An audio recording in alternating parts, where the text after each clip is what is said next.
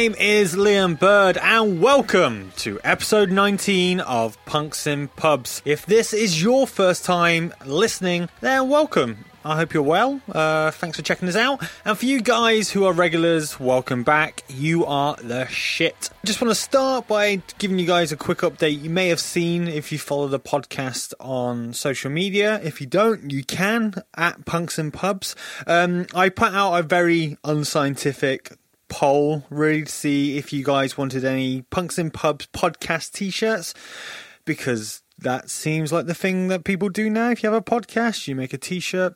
You guys seem to like them, so why the fuck not? Why wouldn't I do that? You guys seem to want it, as the poll revealed. So it is something I am going to start looking into. I already have a friend who is a designer.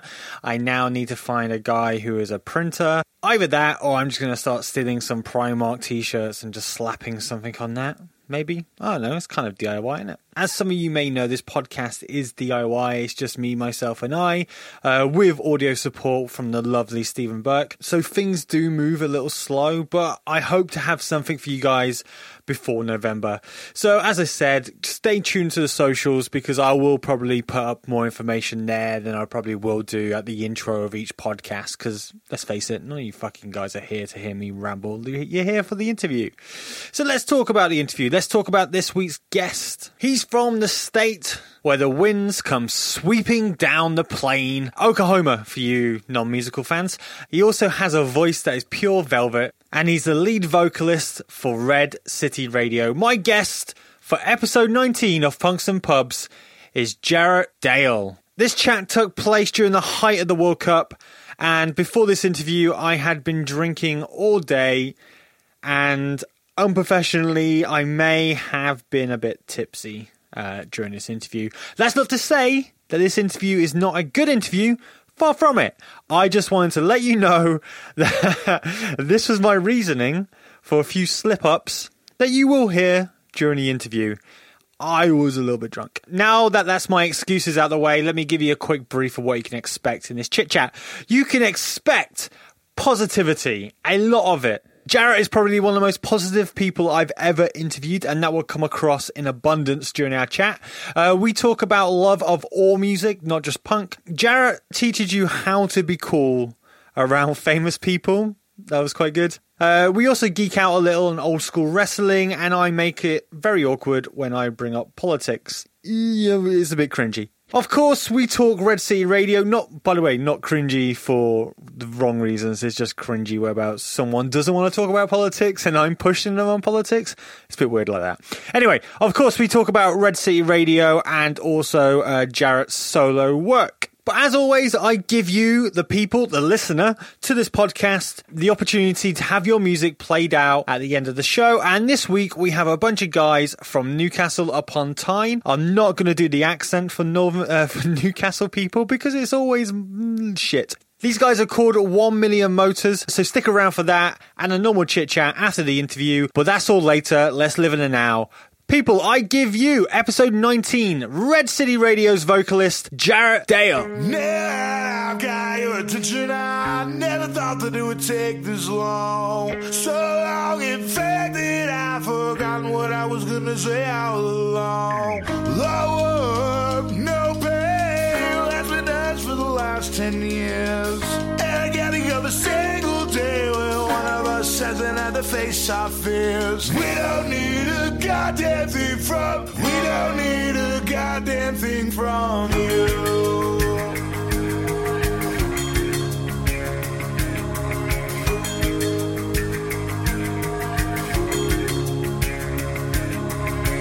Northside, Oklahoma City's where my dreams come true and die. It ain't the prettiest place on earth, there's everywhere to run, but no place to hide. That's fine, that's time for change upon us now.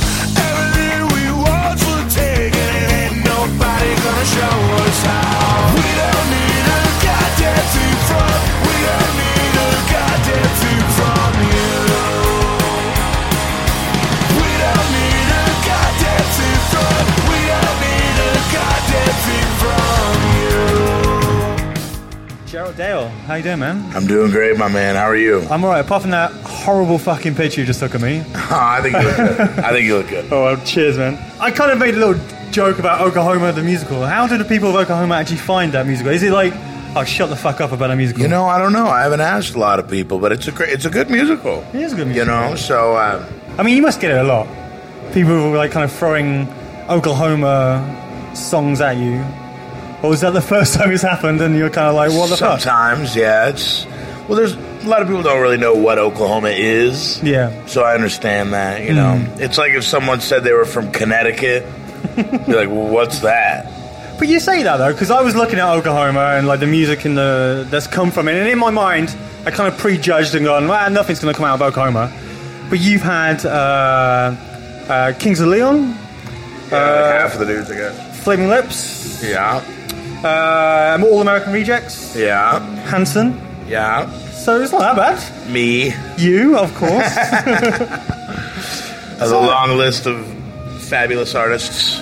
Well, unfortunately, you're not on the Wikipedia of bands coming out of Oklahoma. You should get on there, man. You should get on there. What's Oklahoma like for music? Is it a good place to go and catch a band, or is it hard? Is it difficult? It's a great place to watch a band if you don't want there to be anybody else there watching the band with you. Oh, really? So no one comes out? It's just like every other small place on Earth. It fluctuates.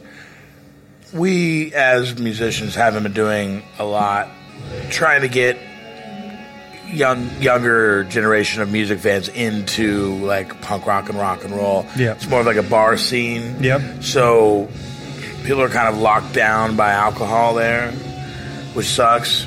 So there's not that many like under 18, well in this country we under 18 to drink. Is there not that There many? are, but not anything that sounds like your favorite bands, you know. Yeah. Which is wonderful. I love, you know, all different types of expression. It just sucks, you know, when you love rock and roll and you want to go to a rock and roll show at a local band. There's only like 3 local bands that play the same places every night. And it's just annoying. It's just, I don't mean to be negative.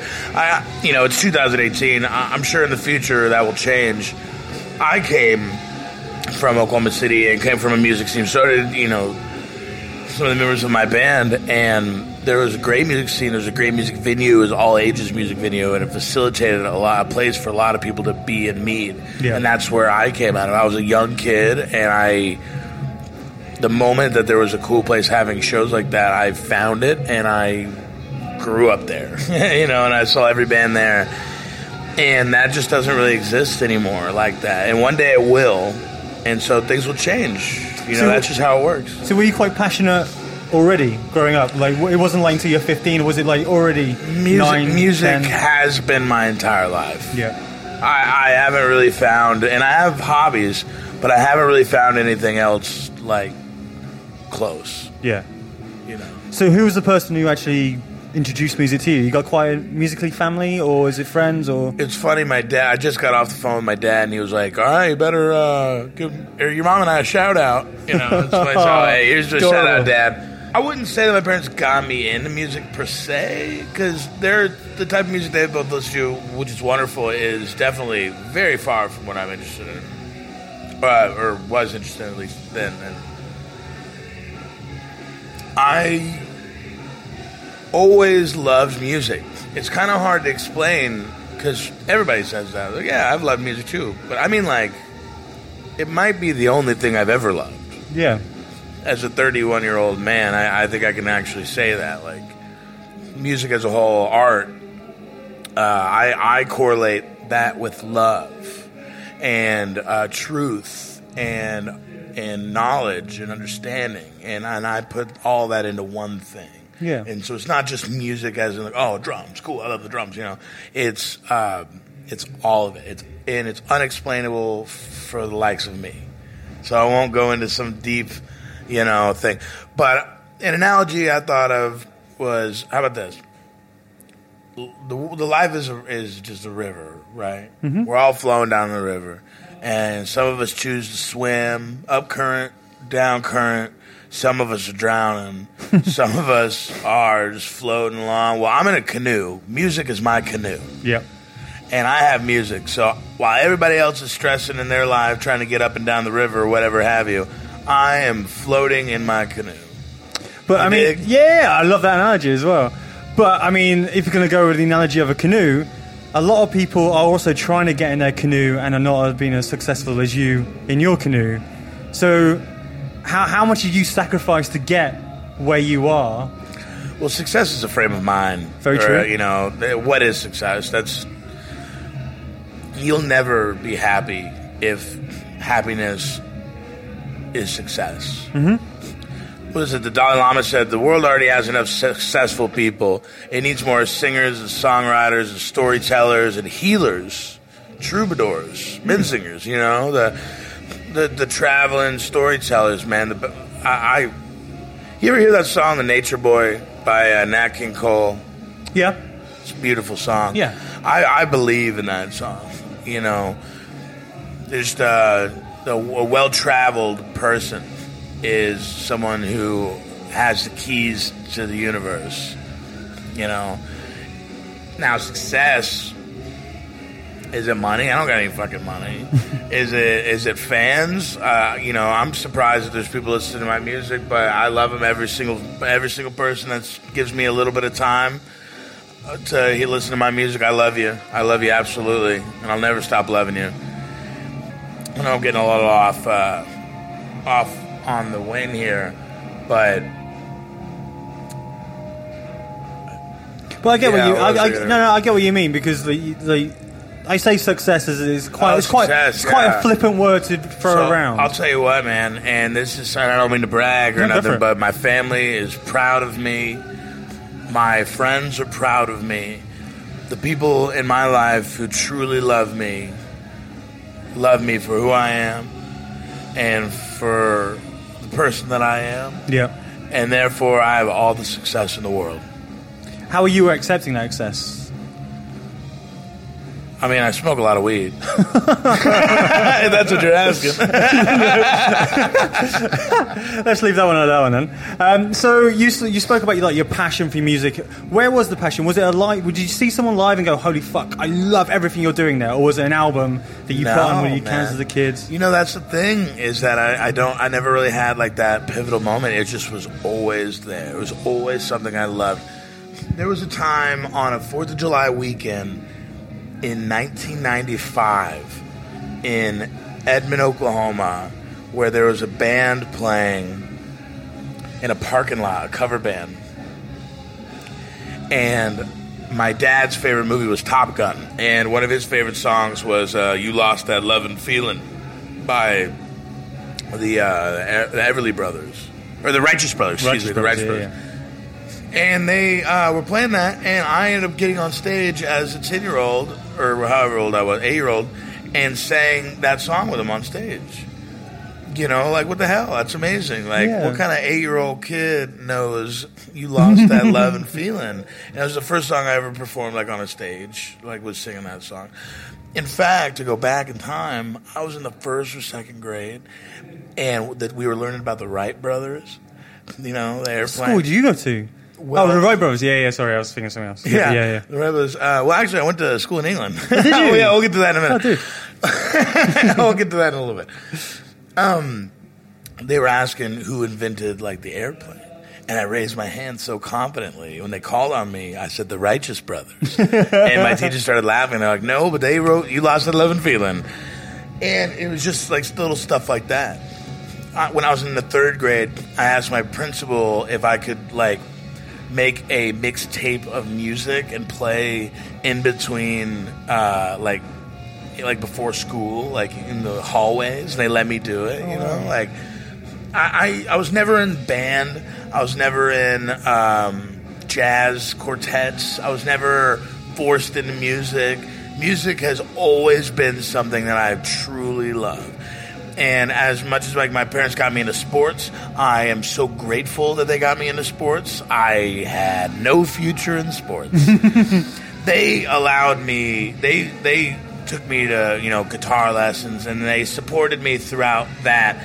And they also didn't support me just enough to make me really go out and do this full time. You know what I mean? Because no parent wants their kid to dedicate their whole life to hanging out in dingy-ass pubs with the likes of you. Well, I'm sure your parents would love me. I'm a charming man. Oh, they'd love you, and they love me, you know, and I love them too. And That's what happens when you find what makes you happy. Yeah. And I'll tell you what makes me happy, man. Facilitating happiness for other people makes me happy. For example, like I like to write a song, and I like you listening to the song and being happy. That actually makes me happy. The art of writing the song definitely does make me happy, but there's reasons why. I'm not out there just writing songs nobody hears. You know what I mean? Or it's not something like selfish for me. I don't derive pleasure from writing music selfishly. I derive pleasure from making myself happy selfishly, which I try to do by performing music and traveling and playing for people, man. And when you enjoy your process, only then you're able to really enjoy the product of what you do. And when that clicked, when you enjoy every day of what you're doing, everything really starts to show. And it's almost like if you make a sandwich with hate, and you take a bite of that sandwich, it's going to taste like hate. But if you make a sandwich with love, you can taste that love, you know? Yeah. And I feel the same way with music. I feel the same way with life. I feel like the same way with every single day. Everything you put your energy into, you know, you have to make yourself happy before you're able to ever make anybody else happy. I understand that, but you're in an industry whereabouts happiness is it's a hard thing to grasp, because this industry that you're in is very negative. You get told no a lot. You're constantly trying to strive every day to better yourself or be on the level that you want to be at. How do you keep that positivity then? Because you seem like a very positive guy, and I love your vibe. But it must be hard. It must drive you down. Well, I smoke a lot of weed. I think I mentioned that to you, right? You know, if you... And I don't remember who said this, so I can't quote anybody, unfortunately. I wish I could give someone credit. But I remember hearing somebody say... It was probably some jerk, too. You know? And they said, if you even understood how powerful your thoughts were, you would choose not to have negative ones. I was like, whoa. When I heard that, I was like, man, that's real. We are our own worst enemies. You don't have an enemy. You are the only person that makes you not be the person that you want to be. Only you chooses to eat unhealthy, drink like shit, not do the things that you want to not learn, you know. It's only you that makes you sit around, you know, and I'm not talking about you specifically, I'm talking about everybody. I'm talking about me. Yeah. And when you start realizing that and you start seeing that, then you can really love your enemy and you can start loving yourself a little bit. You know, not like oddly, not like a weirdo, you know. Not somebody like looks at themselves all the time or whatever, you know. But some people can love themselves too much. Yeah. But most people don't love themselves at all. They might like themselves here and there, but they don't love themselves. And I didn't love myself forever. And, you know, and that's totally understandable. But when you realize that the things that you hate about the world are the things that you are projecting into the world, you can stop that and you can love yourself. And when you start doing that, you can start loving other people. How long would it take to make you wanna break my heart? 'Cause I'd be willing to wait if it takes all night. And for a moment we can forget just how cool we are and pretend we can make it alright.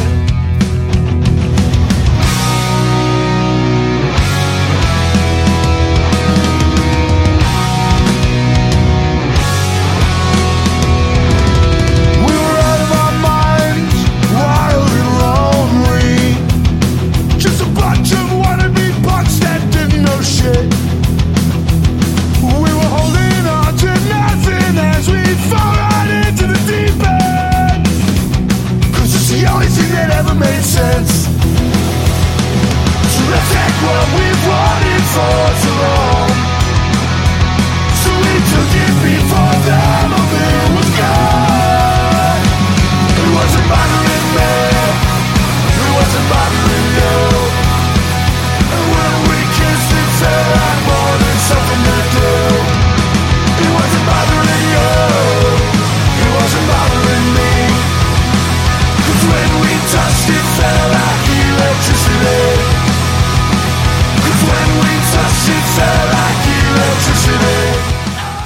just talk a little bit about punk rock and also your other musical taste, because I've noticed in other interviews you talk about like Childish Gambino, Drake, Wu-Tang Clan. When did I ever talk about Drake? You, in an interview you did with Punktastic, quite recently as well. Maybe you're stoned. And I you don't think forgot. it was me, buddy.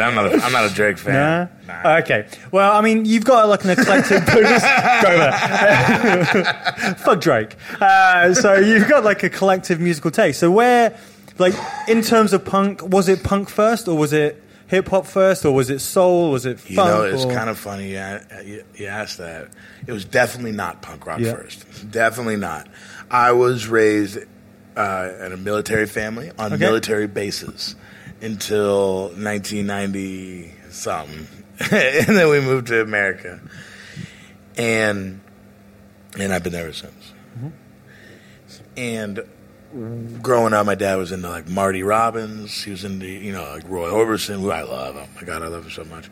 And Gary Puckett, the Union Gap, and Three Dog Night. Yeah. My mom was really into Billy Joel, Elton John, music like that. And I always loved musicals. I love them. It's funny you brought up Oklahoma. Not my favorite, but what was your favorite? Phantom of the Opera, Fiddler on the Roof. These ones I grew up with.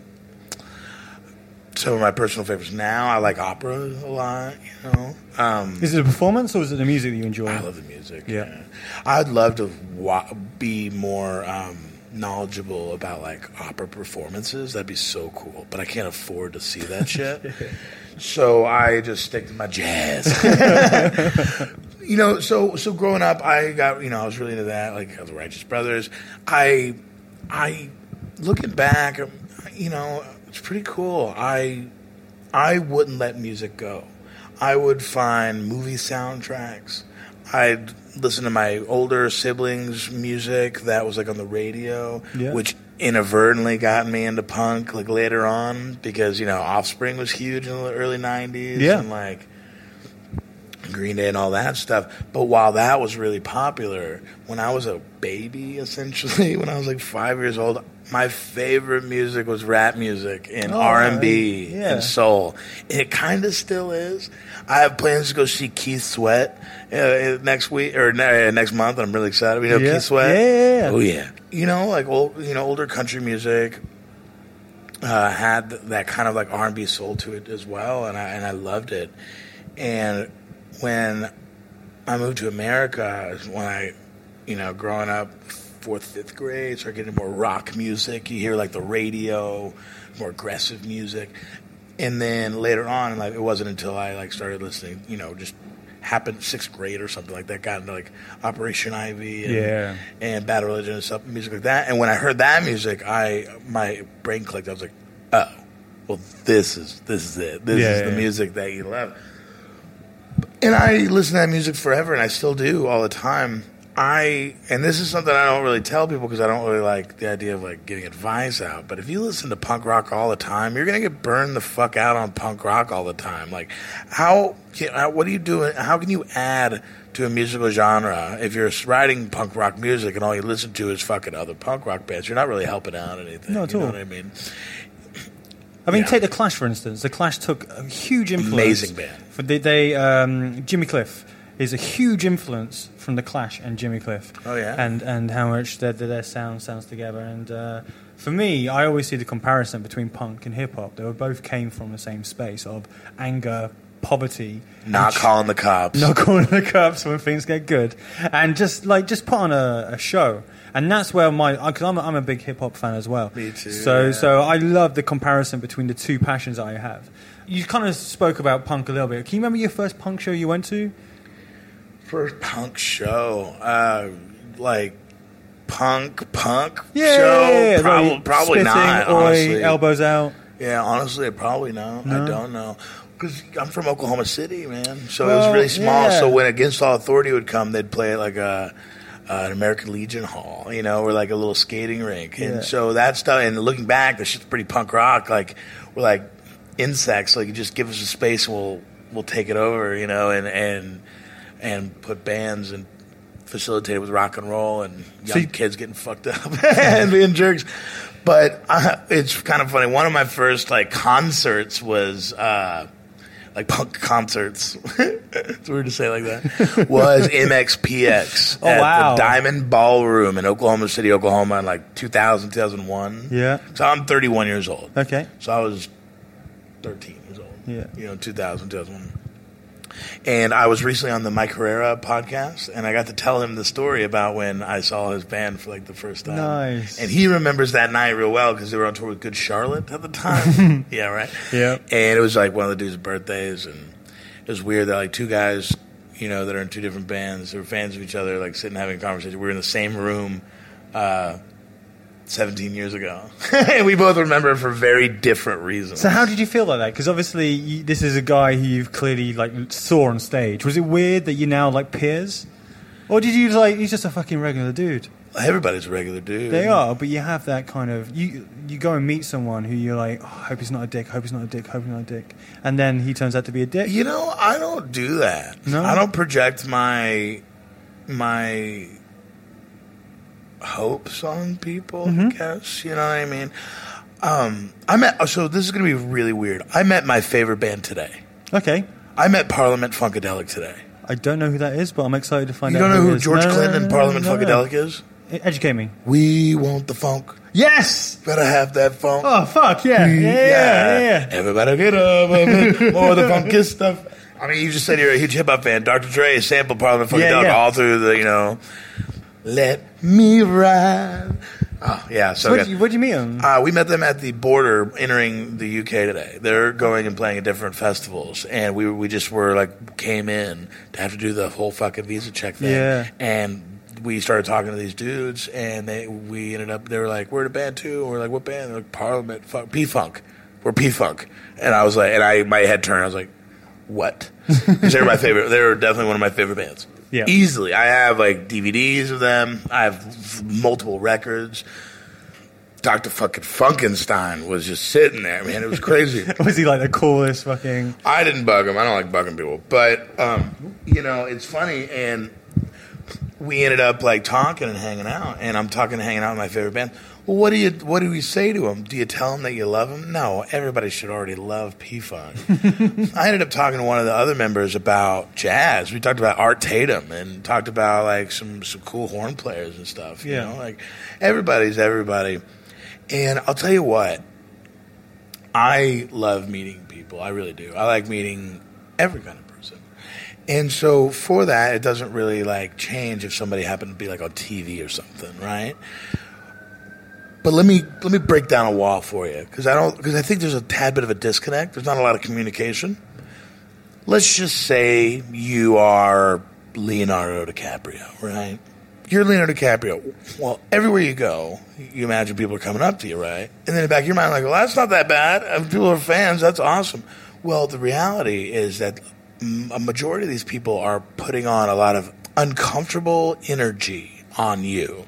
You understand what I mean? Yeah. Maybe a little nervous energy. Have you ever talked to a girl who was nervous and it was weird as hell? All the time. Man. And she was just like, that was fucking weird. You can just tell in her mind. That's happening in that situation as well. You're projecting You're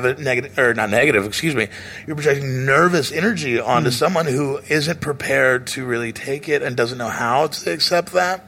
I think it's a good idea to like, after shows, if you're going to meet people, to have fun music, like 90s R&B in the background because it loosens the vibe up and people are like getting, Because when I meet my favorite band, I want to tell them how much it means to me that their music, it changed me. And I want them to know how important it is. But, it's funny. It's like you want them to know how important they are to you. Yeah. And the best way you could ever let someone know that they're important to you is to make them feel important. And that's where it's just this weird nervous energy kind of thing. Because, nobody wants to... I don't know. I always say it's nice to be important, but it's important to be nice. And to think of like... Yeah, just to kind of accept that. And so when when there's kind of like a little nervous energy, I get anxiety really bad sometimes. I feel... sometimes I just can't... I just don't want to go out, and communicate, really. And then... So I understand that nervous energy. And so I come from a place as a fan You know what I mean? Yeah. I know I'm kind of mumbling a little bit and No, I'm no. getting off base, so I apologize. I've never actually formulated this point before, but I'm a fan far before I'm like a musician. Yeah. But I have in a band and bullshit. But I happen to do this as well, so I'm really good at faking cool. And with that said, we're all faking it. Well, yeah. So when you go up to Leonardo and you tell him how cool he is, you're freaking him out, man. So just go up to him and go, "Oi, Leo, how you doing?" Or maybe just looking good, Leo. Exactly. Walk on by. Just leave him. It'll- Ignore Leo. Yeah. He'll freak out if you ignore him. You know what? Maybe make yourself a presence of inviting warmth that Leo wants to be around. What do you think that warmth would be that Leo wants to For be? him, I don't know that motherfucker. I don't give a shit. I'm on my top. Where do you turn around so I can start to run? So I can be I must tell you bullshit. Swear up and down the Bible's true. How can you not tell no one believes you? You'll never learn. Still got the fire and watch both sides of the candles burn like the ash in the bottom of the no-bus ashtray. You hear the wind and know that you go. That's what's trying to lean and ruffle to long. Yeah, got back on the freeway. Thought about you the entire time. Now we can take back all the mean things we say. But if nobody believes you, what's enough? Doesn't matter if you tell the truth, doesn't matter if you lie, doesn't matter if your soul's in your own mind. I'm not buying. Doesn't matter if you tell the Let's talk a little bit about Red City Radio, though, Let's because we kind of rambled and not really spoke about the band. So, how did you get to a point of where you are now? I mean, what were you doing before the band? And I know you've done some solo stuff after. I've been in the band for 12 years. Yeah. So before the band, I was in high school. Oh, okay, yeah. So, were you not playing? You kind of mentioned it. You weren't really playing like shows as like other small bands and trying to man. break out. I've been playing guitar since I was 10. Been in bands since the first time I could find other people that played other instruments. I was in a band in like the 6th grade. My 8th grade band was like a ska band. And we like opened up for like pretty cool bands, you know?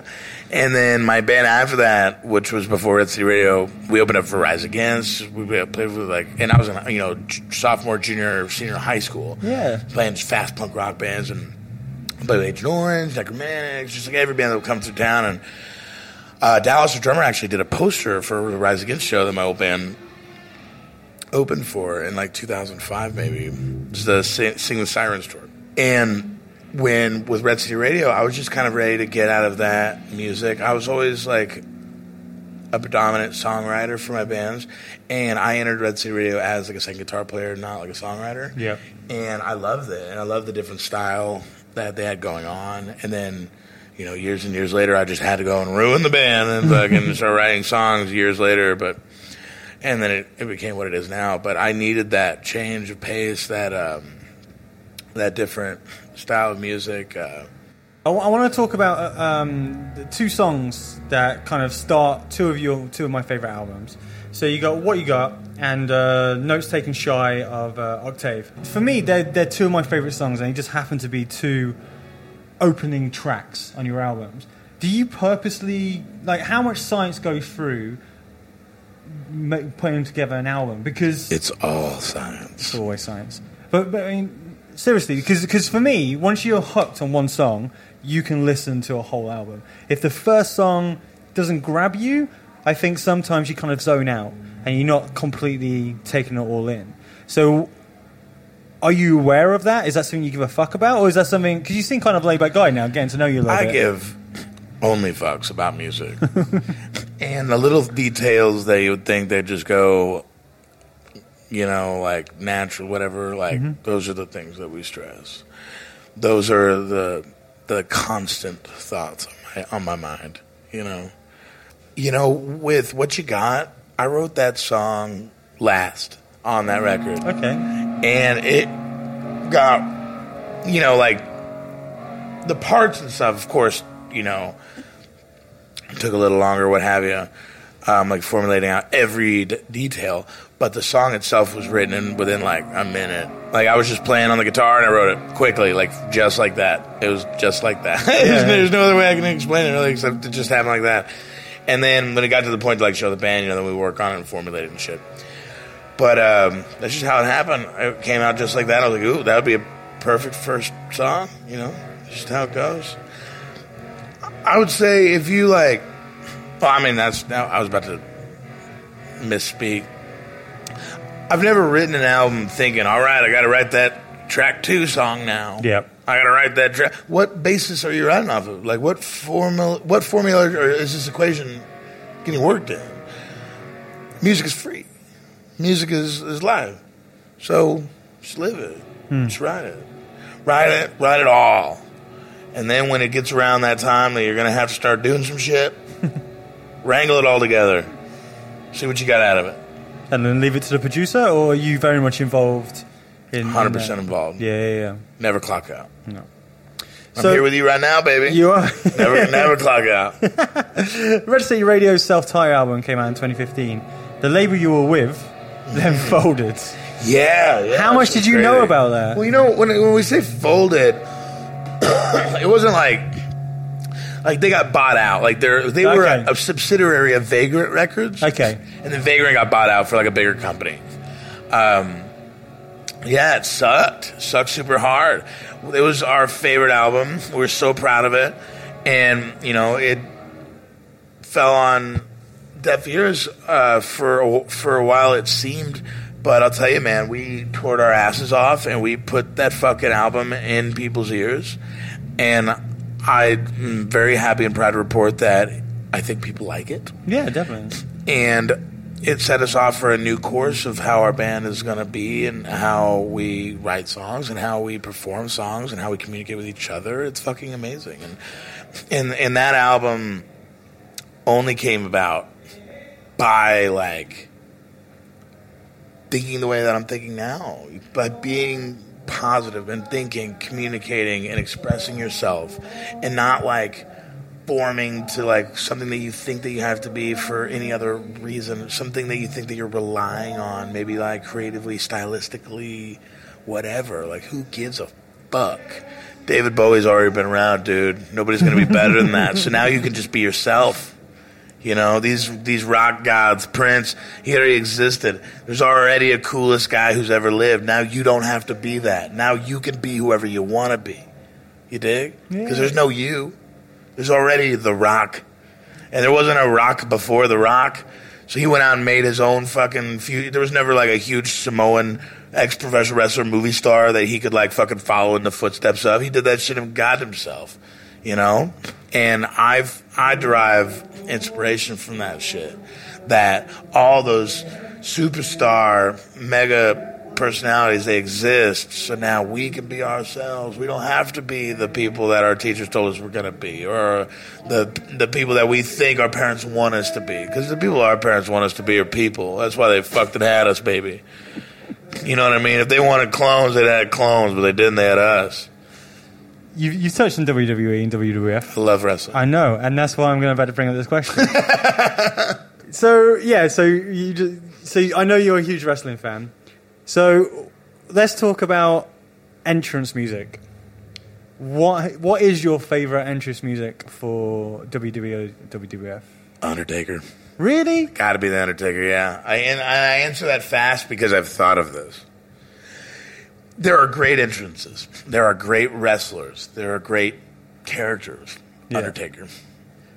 But Dusty Rhodes, the American Dream, is such a good... There you go. You see, you got it. You got it. Dream. He's just a common man. Love it. Working hard with his hands. I mean, Ultimate Warrior. Yeah, you know, he had a great one. Jake the Snake Roberts. He came out he came out with Damien. You know. Yeah. These are great. The Bushwhackers came out. Fucking love the Bushwhackers. The Golden Era Wrestling had the best entrances. But yeah, Undertaker. Is he your favorite wrestler? Is like your? I've thought about this a lot, man. You know, I think my favorite wrestler is the Brooklyn Brawler. Okay, yeah. Yeah. Because he's an underdog, or because he just looks like how you maybe want to look? I got a lot of love for the jobbers. Yeah, a working man. Yeah, I got a lot of love for a working man. Got a lot of love for a jobber. You know, every night going out on his back, Yeah. putting over future stars. That's a star. Yeah. You know, and I now am so fucking happy to live in a world where that's truth. Because I grew up in the late 80s, 90s, where there were sidekicks and heroes. It wasn't until now where we realized that Big Trouble in Little China, that movie's about a sidekick. Jack Burton is not the hero of that movie. He is the sidekick.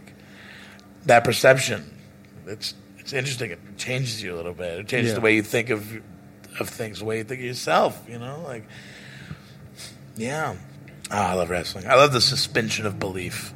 Well, that's what it is, isn't it? Ric Flair, man. Woo! The idea of like a soap opera, because that's essentially what it is, and it's that moment where you can kind of shut off and get caught up in just stupidity, because that's what it is, really. Well, kind of. I mean, yeah. It's entertainment. It can be. It can be, but there is wrestling going on right now that is not stupid.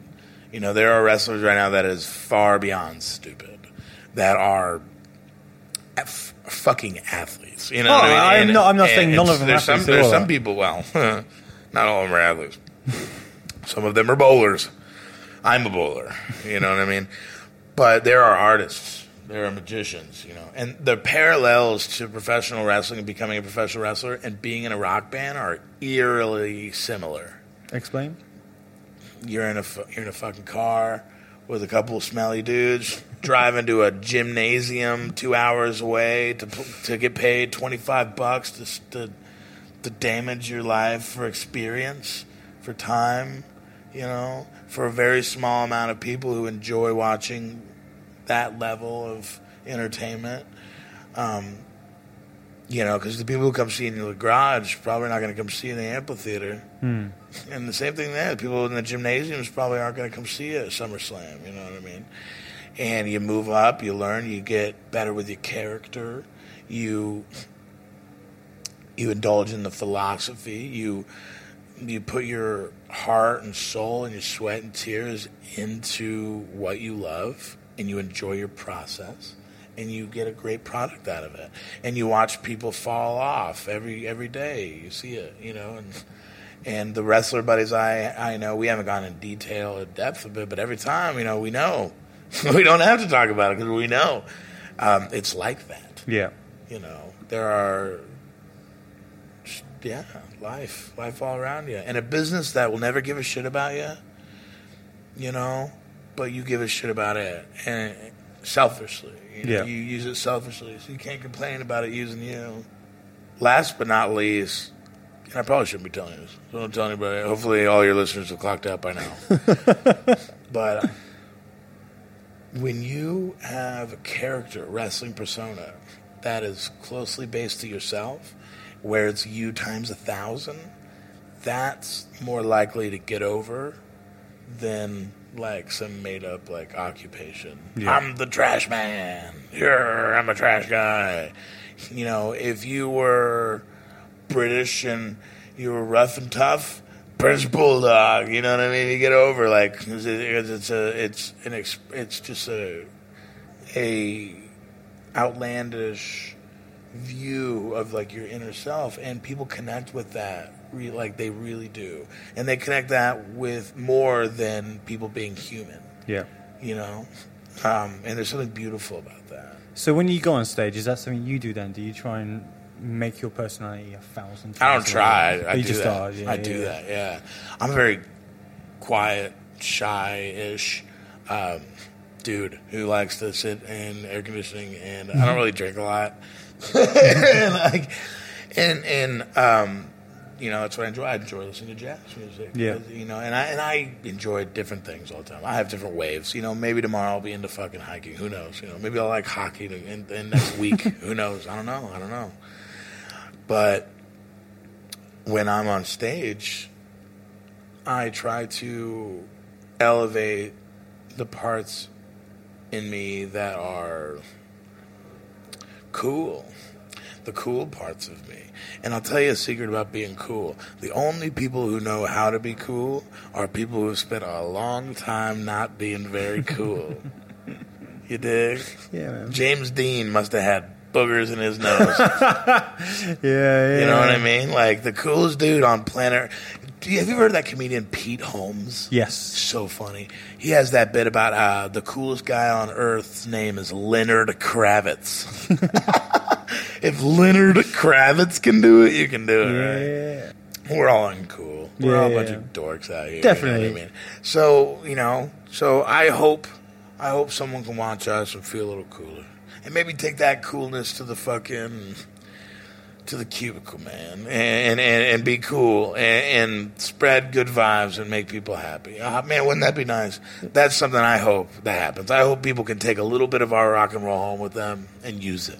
I might end there, but I'm getting good at this. you are, man. I like that, but okay, but I do have more questions, so I'm gonna keep pushing, man. Tear my shirt right down to the hole of my shoes. Write a number at the lose. Write a number at the lose. And nothing's ever gonna get better. No, it's all clever rules.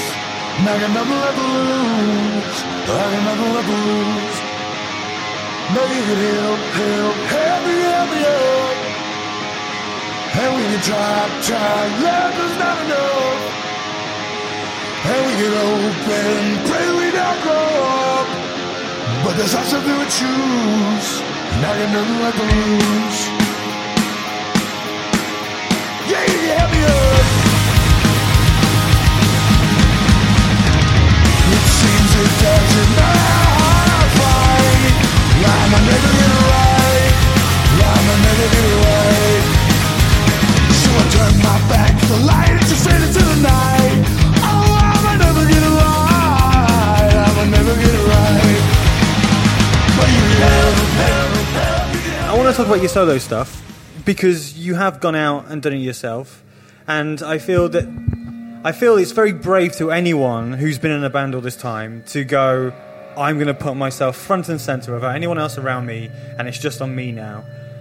How did you explain that to the guys in your band? Because that must have been a difficult conversation as well. No, it wasn't at all, yeah. Because if you've built something together, and then on the back of that you're going, well, I'm going to try and do that myself, and people are going to know you from Red City Radio, so people are coming out for you because of that, and then what if then you get bigger and bigger and bigger as a solo artist? They might be thinking, well, what the fuck? What are we? Michael Jackson said, learn from the greats, learn to be greater. I am music. Music is me. I create. I will only create. Creating music and putting it into different places other than Red City Radio only benefits Red City Radio. You dig? Yeah. You know, I know what a Red City Radio song sounds like way before you'll ever hear one. And I know what one doesn't sound like. You know what I mean? But how was that conversation, though, with the guys? Where they were like, you go for it, man. You. Well, yeah, of course. They're of course supportive. I mean, there wasn't a conversation. It was something that was going to happen for years. I had, I wouldn't say country songs, but I've had slower songs, acoustic songs for years. I have a song called House Full of Dogs that I released on my 2T's EP, came out on Red Scare Records last year. Yep. That song is almost 9 years old, you know? So that was always something I was going to move forward into.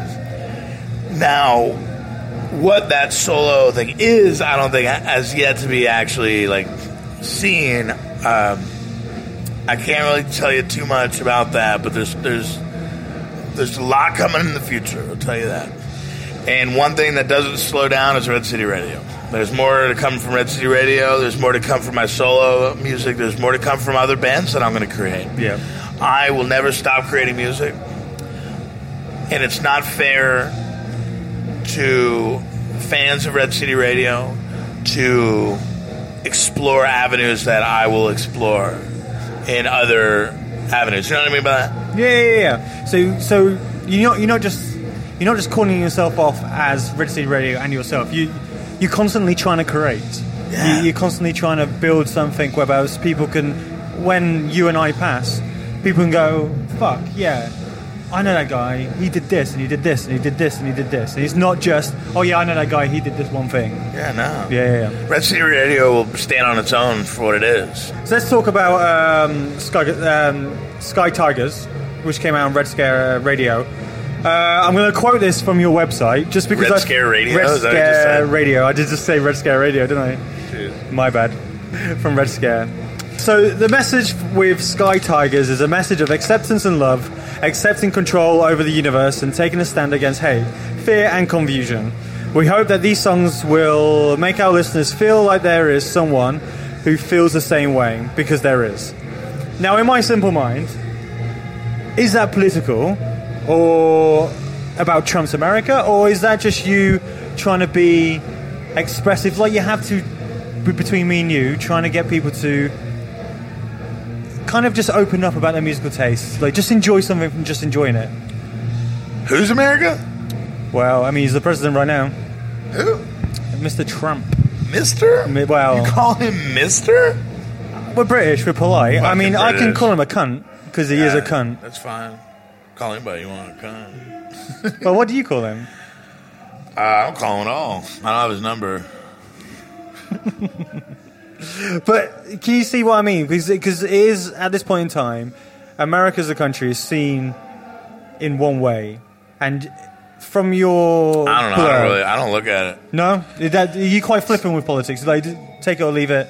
Yeah, this is one of those questions where I just kind of like, I wish you could just see my expression on my face, because it would really sum up everything. Yeah. I care deeply for human beings. Cool. I care deeply for the world. I care deeply for the ability for every human to have clean water and fucking legal marijuana and art. Seems like you should be Canadian. It sounds like I should move to Canada, yeah. There will always be hate. There will always be negativity. There will always be greed. Always be fascism. We can fight it any way we want to. I think people should go out and vote. I think people should be more informed. Absolutely. But all I will say about any of that shit is that there also will be, because of that, there will always be love. There will always be positivity. There will always be companionship. There will always be compassion. You know what I mean? There will always be that opposite side of the coin. I choose not to indulge into the darkness because I spent a lot of goddamn time there. So I'm going to selfishly spend my time in the light. Now, when I say that, I don't mean to say that like as in I'm ignoring politics. I don't. I'm just here right now in a foreign country to spread love and to spread music. And that's the only thing I'm going to do. I think we should leave it there, because that's a nice ending. Cool. Thanks, man. Well, thanks for taking the time to talk to me. Absolutely. I love this. And This is a great interview. cheers, man. Legalize marijuana everywhere.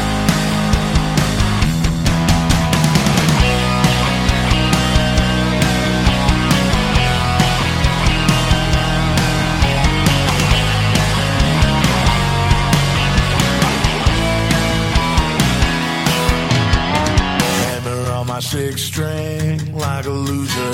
Calling what I do art like there's a future. And I know that it's nothing that I can rely on, but at least I'm happy, and hey, that's something. So many people never knowing what happiness is. It is showing in the way that they treat themselves in the world. I think it's changing to another magic. I extend my hand as a friend, as a lover. I extend my hand as a son, as a brother. If we don't take time and help one another, we are destined for failure. I want you to discover there's a great new world out there we can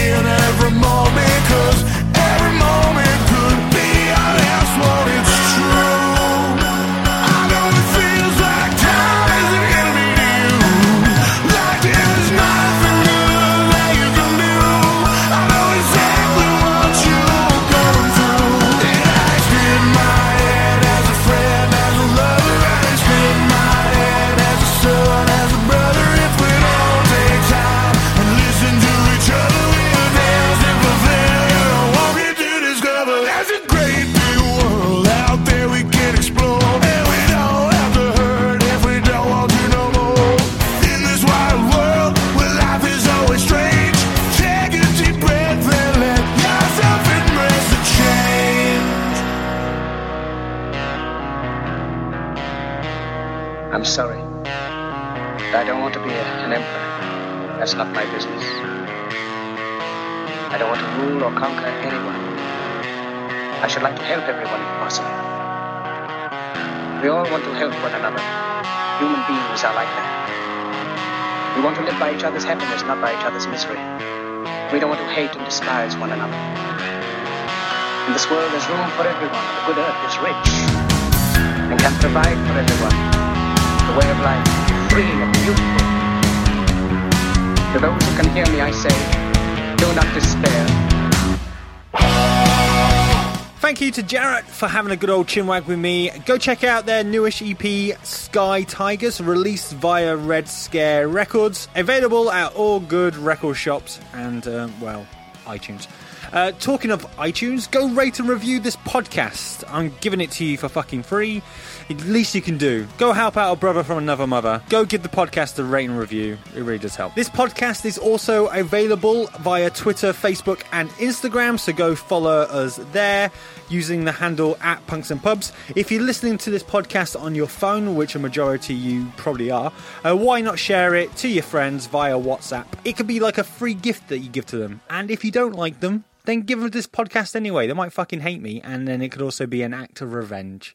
You know, it works both ways. Right, that's it for the show. Thank you to Stephen Burke for audio assistance, and thank you to 1 Million Motors for getting in contact with me and being this week's band that plays out the podcast. 1 Million Motors are a bunch of dudes from Newcastle, and this is their new single, Home Away From Home, available to stream and buy via Spotify, iTunes, Google, and Amazon Music. As always, if you're going to a punk show and you see someone fall down, you pick them right back up.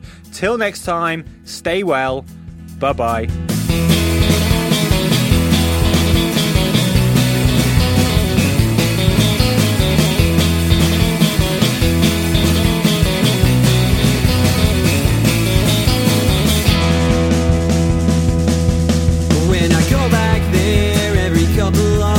And I'm walking through the square past the sneakers and the drums, and I'll see you at the line.